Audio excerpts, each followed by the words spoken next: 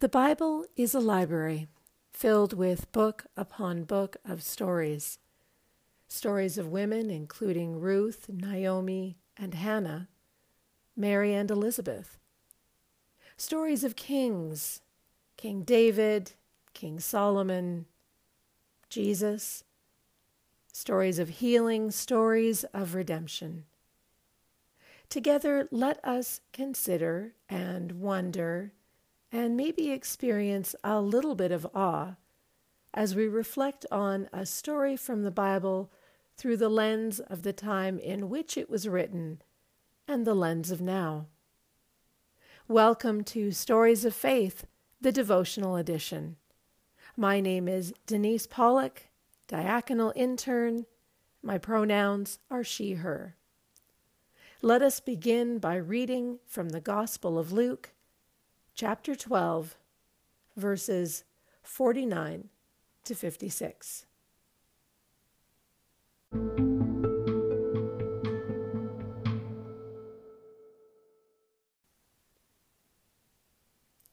I came to bring fire to the earth, and how I wish it were already kindled.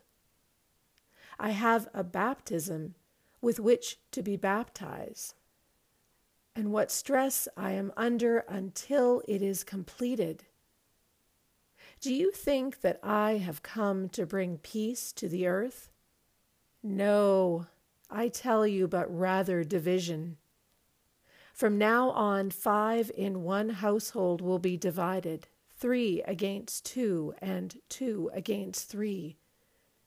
They will be divided, father against son, son against father, mother against daughter, and daughter against mother, mother-in-law against daughter-in-law, and daughter-in-law against mother-in-law. He also said to the crowds, "When you see a cloud rising in the west, you immediately say, 'It is going to rain,' and so it happens.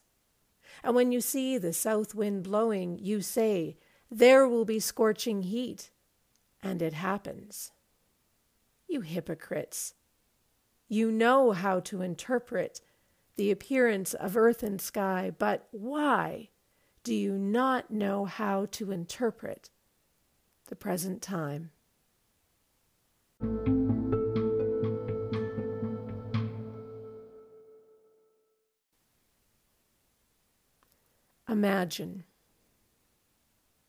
Imagine a classroom of 20 preschoolers. They have been together for a few months now, but their world has just been upended. A new teacher has arrived on the scene. With their previous teacher, every time they cleaned up, they received stickers as a reward. But this new teacher, her ways are different. She talks to the children about cleaning up the classroom because it's a space everyone shares. That cleaning up the classroom is a way to show that people care about each other and that they care about the room. There were no stickers given for cleaning up the classroom, only words of thanks. Well, this seemed unfair to the children. They had been enjoying receiving stickers, so what was their response? They refused to clean the room. Soon, the art table, it's filled with paper and scissors, glue and crayons. The floor in the block area is covered with big and small wooden and plastic blocks. The whole room is a mess. After a day or two of this messiness, one of the children came up to the teacher and said, "I can't find anything. We need to clean up this room." And so the teacher encouraged all the children to clean the room again.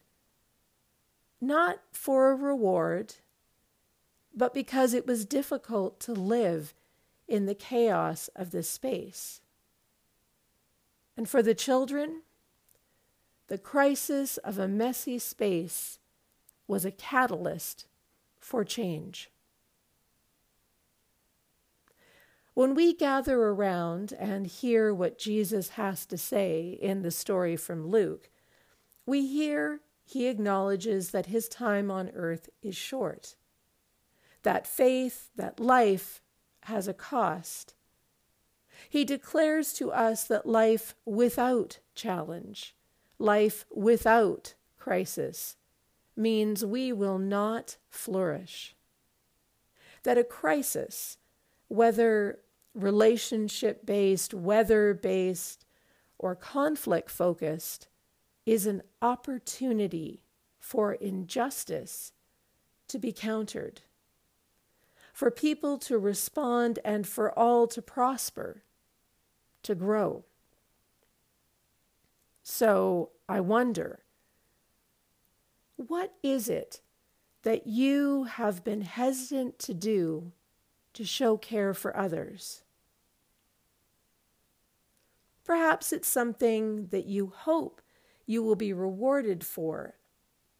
But what would happen if you just did it? If you addressed an injustice, gave your support, loved your neighbor? We are called to face the crisis of injustice, the crisis of inequity. And the question is, how are we responding?